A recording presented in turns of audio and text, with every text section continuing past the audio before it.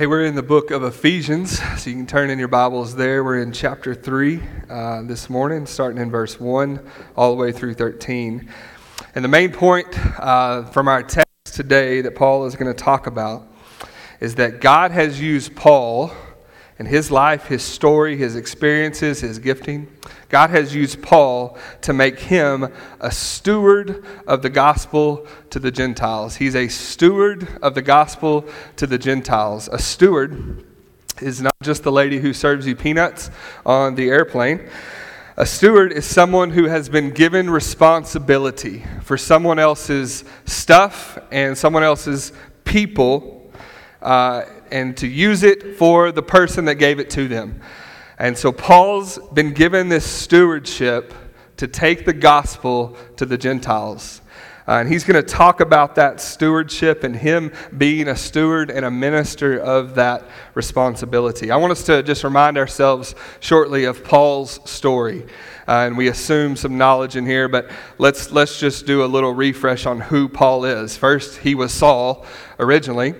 And Saul was raised as a devout Jew. He was highly religious in all ways. He had studied under the best teachers of Jewish law, and he had risen through the ranks. He was the best of the best. He was highly religious. And after Jesus dies and he's raised from the dead, there's this movement that begins. We call it Christianity.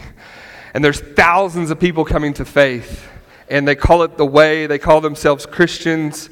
And Paul, as a religious Jew, is going, this is not good. And Paul was so passionate against that he began to persecute those who followed Jesus. He began to persecute those who followed the way. He would commit heinous crimes against people who claimed Christ.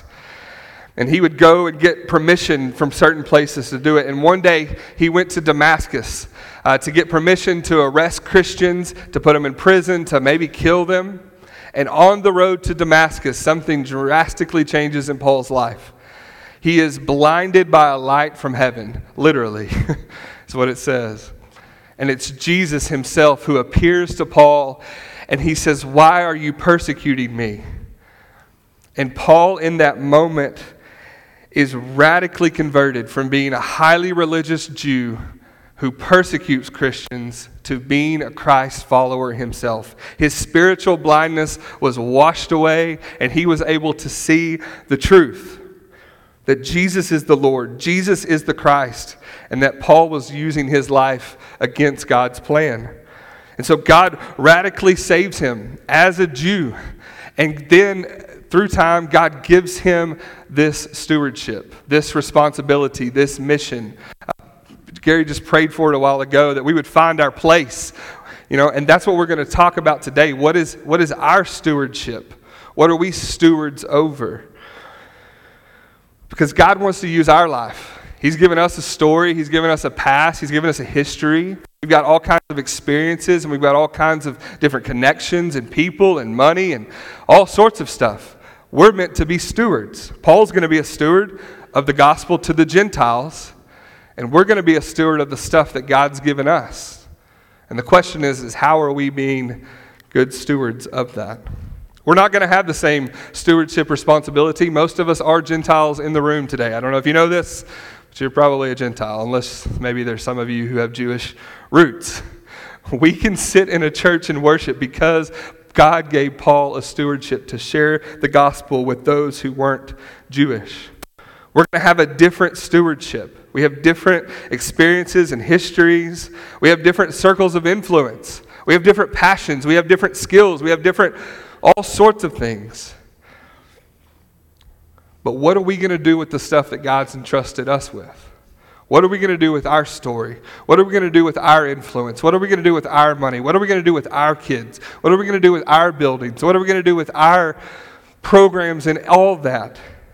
That's what I want us to think about today as we read about Paul's stewardship of the gospel. I want us to think about our own. How are we being stewards of all that God has given us? So let's read it together. Ephesians chapter 3, 1 through 13. He says, "For this reason I, Paul, a prisoner of Christ Jesus, on behalf of you Gentiles, assuming that you have heard of the stewardship of God's grace," there's that word, "assuming that you have heard of the stewardship of God's grace that was given to me for you, how the mystery was made known to me by revelation, as I have written briefly. When you read this, you can perceive my insight into the mystery of Christ, which was not made known to the sons of men in other generations, as it has now been revealed to his holy apostles and prophets by the Spirit. This mystery is that the Gentiles are fellow heirs, members of the same body, and partakers of the promise in Christ Jesus through the gospel." Verse 7, "Of this gospel I was made a minister according to the gift of God's grace, which was given me by the working of his power. To me, though I am the very least of all the saints, this grace was given to preach to the Gentiles the unsearchable riches of Christ, and to bring to light for everyone what is the plan of the mystery hidden for ages in God who created all things, so that through the church the manifold wisdom of God might now be made known to the rulers and authorities in the heavenly places. This was according to the eternal purpose that he has realized in Christ Jesus our Lord, in whom we have boldness and access with confidence through our faith in him. So I ask you not to lose heart over what I am suffering for you, which is your glory." Let me pray. God, I pray this morning, God, I pray that you would help us to understand your word. God, I pray that it would make sense. I pray that you would use my words and you would make them yours. God, I pray that you would speak clearly, God, and I pray that you would help us to see all that you have given us, to see the stewardship responsibility that we have of so many things, God, and may we be convicted, God, to use that to advance the gospel, just like Paul. God, I pray that we would see our stewardship responsibility this morning. God, we love you. We pray all this in your Son's name. Amen. All right, let's start in verse 1.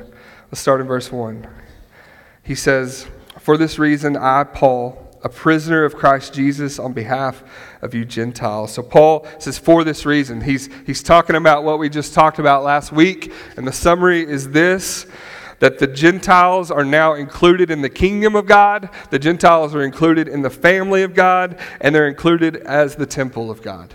The Gentiles are a part of this. They're not something different. There's not a Jewish church and a Gentile church. No, that's all one.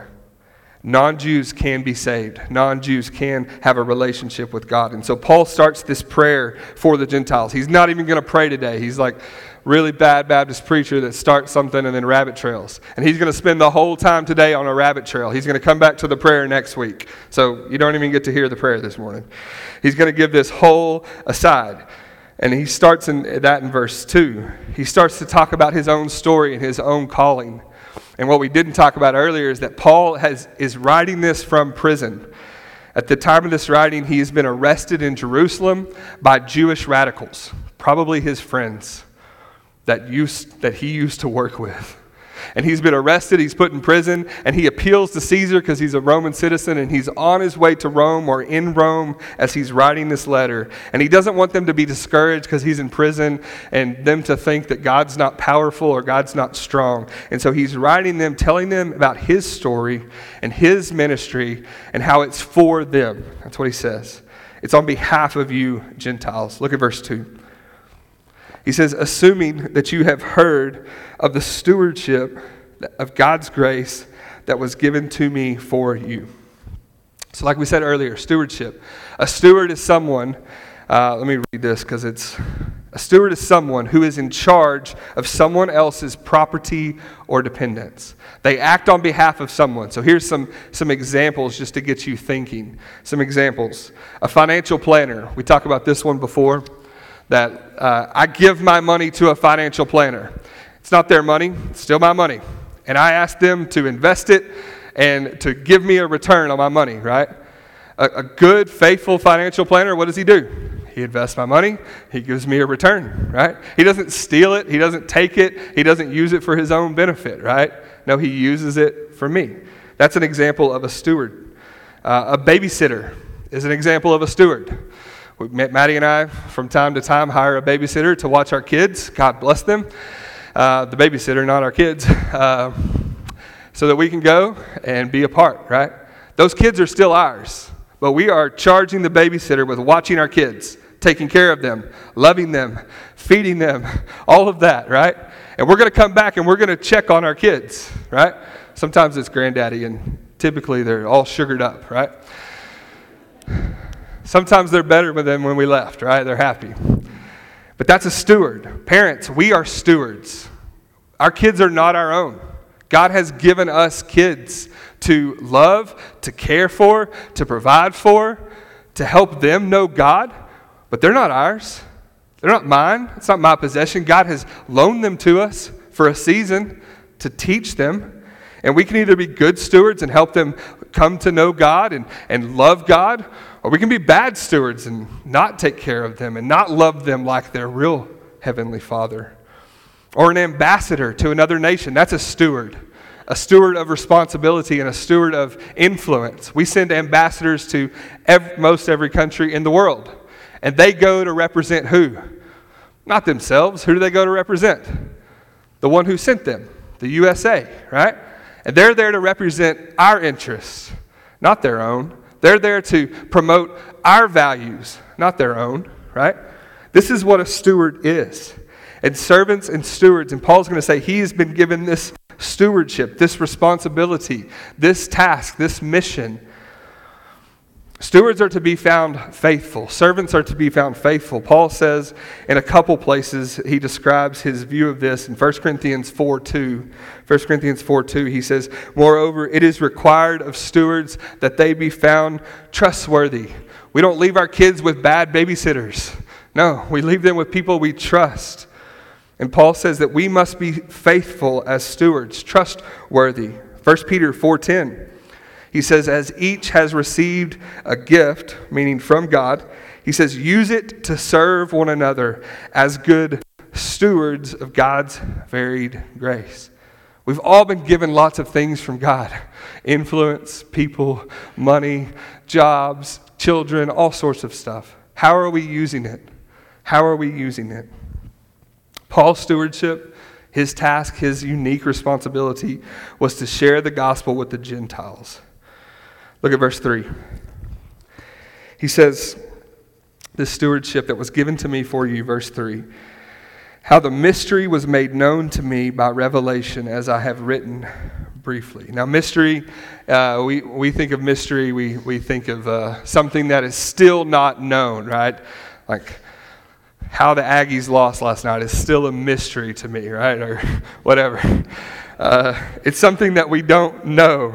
No, I do know why the Aggies lost last night. Never mind. Paul's not talking about some secret knowledge that we're all trying to find. No, he's talking about, when he uses the word mystery, he means something that wasn't understood, but now is understood. Right? So what he's saying is that he is not possessing this secret knowledge. No, he is proclaiming the truth. He's proclaiming this mystery. And he says that it has been revealed to him by revelation. Paul's saying, I didn't make this up. I'm not just, this is not just what I want to do. This is something that God has shown to me and God has shown to others. Now, for us, as we think about this, we're not Jewish, so this is hard for us because we can read the Bible and we can go, this seems not that hard to see if you read the Old Testament, right? This seems pretty obvious that God loved all people, not just the Jews, right? Abraham, he says, I'm going to bless you to be a blessing to who? All the nations, right? That was not a lot of response there. I'm going to bless you to be a blessing to all the nations, right? Israel's talked about being a light for the nations. Israel's talked about as being a place that all the nations would stream to. Jesus, when he leaves, he says, go and make disciples of all the nations, right? In Acts 1:8, he says, you'll be my witnesses in Jerusalem. That's Jewish. Judea, that's Jewish. In Samaria, it's not Jewish. And to the ends of the earth, it's definitely not Jewish, right?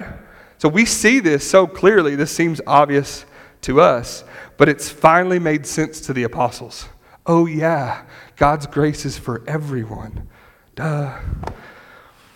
This mystery has been revealed. It finally makes sense. It's finally clicked in their minds. Look at verse 4 and 5. He says, when you read this, you can perceive my insight into the mystery of Christ, which was not made known to the sons of men in other generations, as it now has been revealed to his holy apostles and prophets by the Spirit. So Paul's not bragging. Look at how much insight I have. Right? That's a real fancy thing to say about yourself. That's not what he's saying. He's making sure they understand, I'm speaking the truth. I'm telling you the truth about Christ. That the Holy Spirit has made this revelation to us. And we've got to talk a little theology for a second. Because this seems so obvious to us, but we have been given insight by the Spirit. All spiritual truth must be made possible by the Spirit. Like we are people of the flesh until we have the Spirit, and we don't understand things of the Spirit. It takes a work of God in our hearts. This is why there are dozens of people, maybe you've in your family or your friends, that have been around church, been around the gospel, and they've heard about Jesus and his death and how I'm a sinner, and they don't get it. They don't believe it, right? Some people get exposed to this dozens and hundreds of times. But what happens a lot of times? One day, it makes sense. One day something lights in their heart. They're given spiritual insight, right? That's what he's saying. He's saying that we need the Spirit to intervene, and the Spirit is the one who has given them this. Look at verse 6. Verse 6, he says, this mystery is that the Gentiles are fellow heirs, members of the same body, and partakers of the promise in Christ Jesus through the gospel. He makes it clear. This is the mystery that has been revealed. The Gentiles are fellow heirs. They're members of the same body. They're partakers of the promise. Now, in Greek, each of these terms starts with the same prefix, soon. So he's saying they are soon members, soon heirs, and soon partakers. It's meant to be emphasized. They're these three things. And soon means like together or like I'm a co-teacher with somebody. So what he's saying is they are co-heirs, co-members, co-partakers. With who? The Jews. They're all together. And these are emphasized. He says they are fellow heirs. They are co-heirs. This is shocking grace. This is shocking news to the Gentile world to be called an heir of God. Not only do they it's not like, okay, you Gentiles can be saved and we have an outer court that you can come to. Hey, you can hang out in the foyer today and listen through the walls. That's not it at all. He says they are co-heirs. They're not just fringe family members that you have to invite to Thanksgiving. You know those people? Yes? Anybody? No, they are co-heirs. They have an inheritance just like Christ because they are in Christ. This is shocking grace that they went from despised and hated to co-heirs. He says they're co-heirs, they're members of the same body, they're co-members. They're not in some outer court. They're not separated by a wall. They're not separated by a veil. They're not separated by skin color or whatever. No, they're co-members. They're equal members. This is shocking grace. They didn't deserve this, but God has made them who were far off, He's made them near. And He says they are partakers of the same promise. They're co-partakers. They're not strangers. They're not unaware. No, he says they are right there with you. It's the word for eating. They're partaking together. You're eating a meal together, and you're both eating of Christ. Everyone is invited, and everyone is welcome. And to us, that seems, okay, old news. To them, this is shocking. That everyone is offered free forgiveness. That seems so routine for us.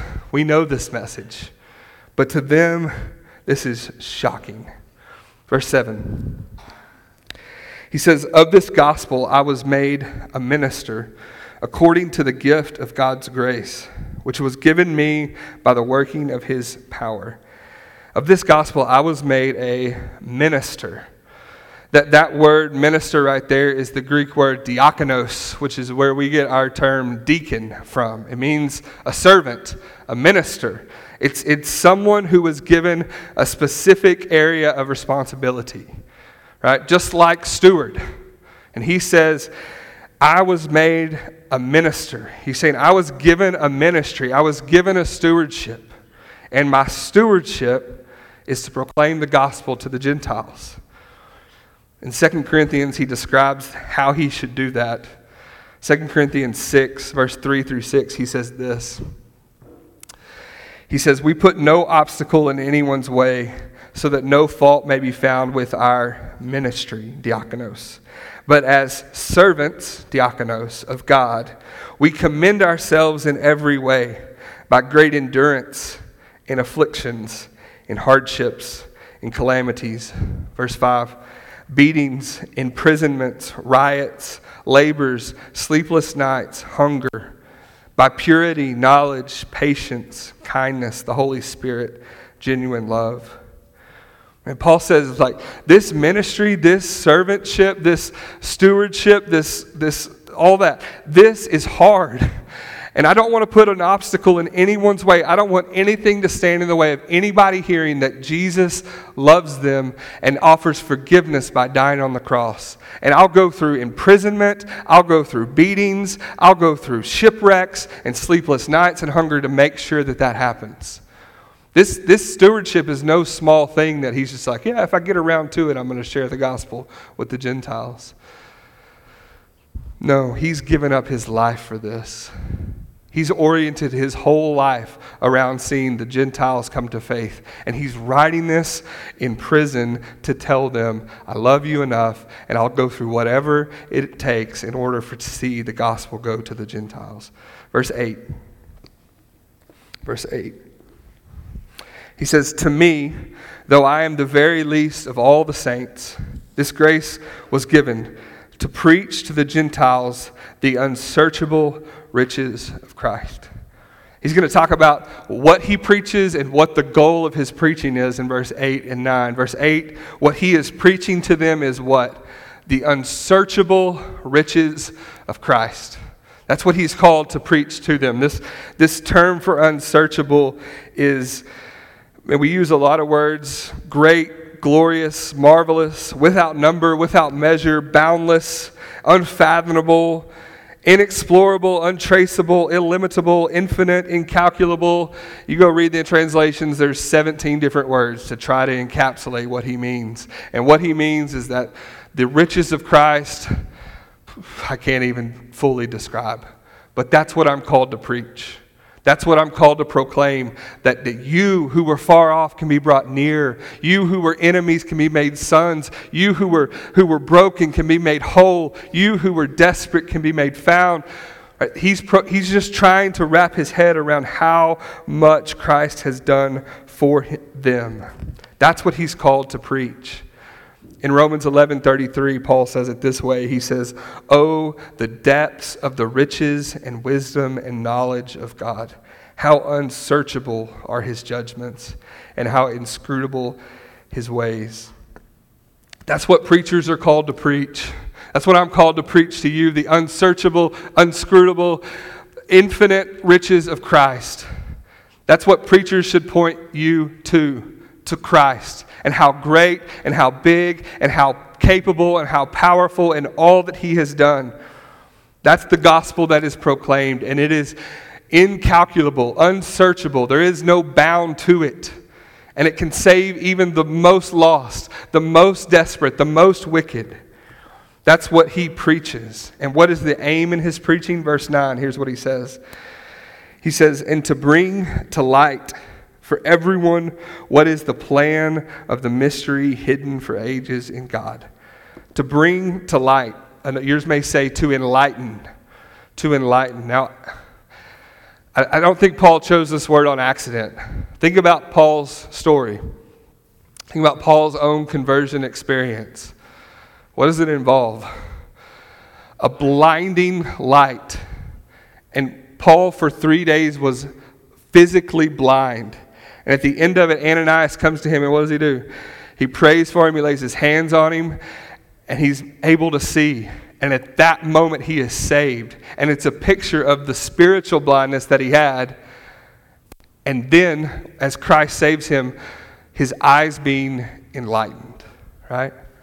Paul says the aim of our preaching of the riches of Christ is to enlighten, is to bring to light. Every one of us without Christ are spiritually blind. We can't see the truth.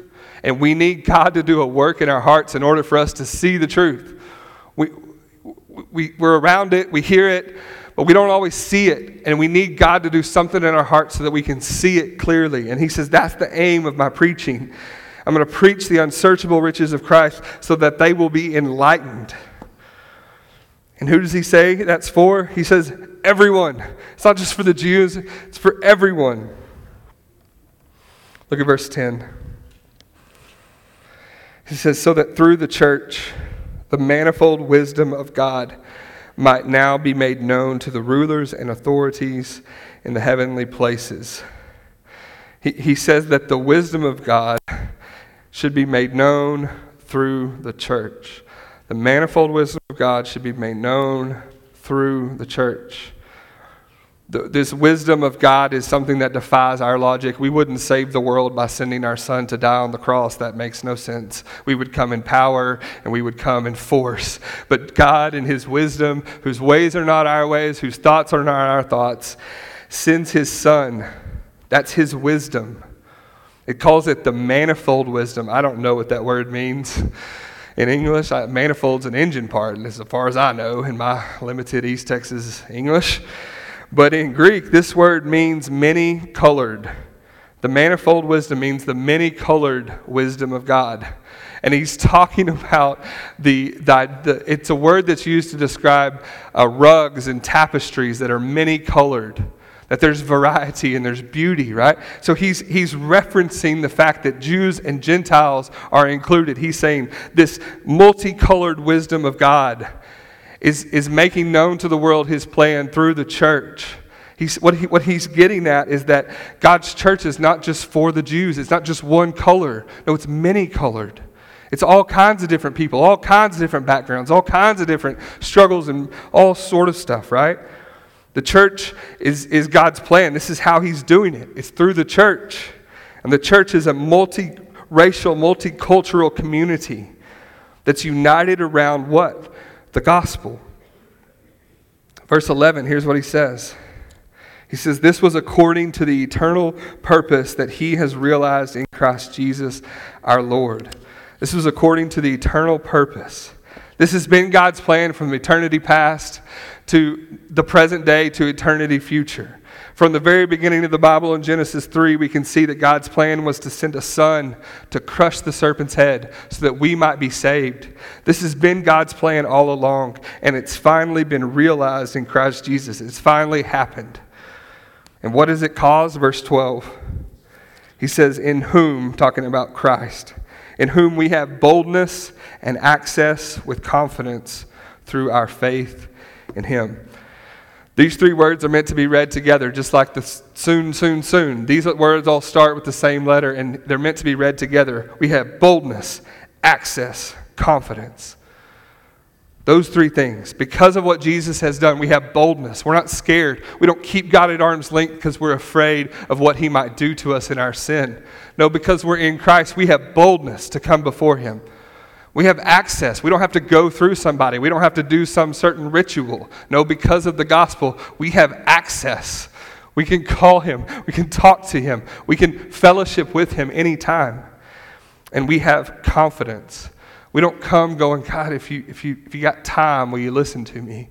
No, we come through Jesus with confidence before God, knowing that he hears our prayers. And how can we do that? Only through the gospel. He says it's through our faith in him. It's through our faith in Christ. Verse 13. He says, so I ask you not to lose heart over what I am suffering for you, which is your glory. Paul wraps up this little rabbit trail that he's gone on. He's going to pray for him next week, and it's an incredible prayer. But he wraps it up and he says, I don't want you to be discouraged over what I'm suffering for you. It's for your glory. And he's reminding us that because of Christ's suffering, we can experience glory.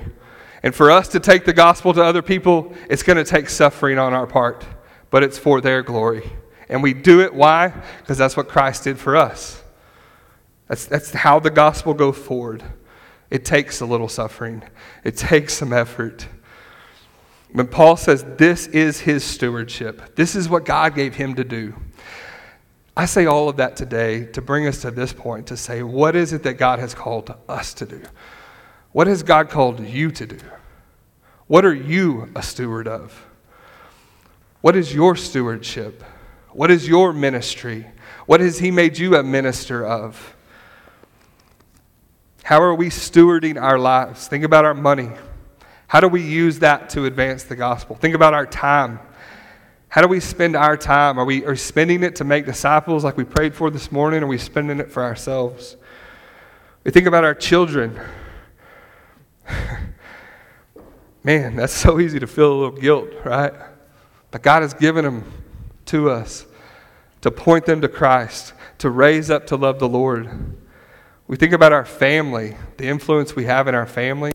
How are we being good stewards of that? Think about our businesses, our places of work. God's put you there on purpose. How are you using that as a steward of the gospel? Think about our friends, the people we have relationships with. It's not on accident. You have a circle of influence. You have relationships. How are we using that as a steward, as a minister of the gospel? We're not called to make this gospel mysterious. We're called to proclaim it clearly in all of these areas of our life.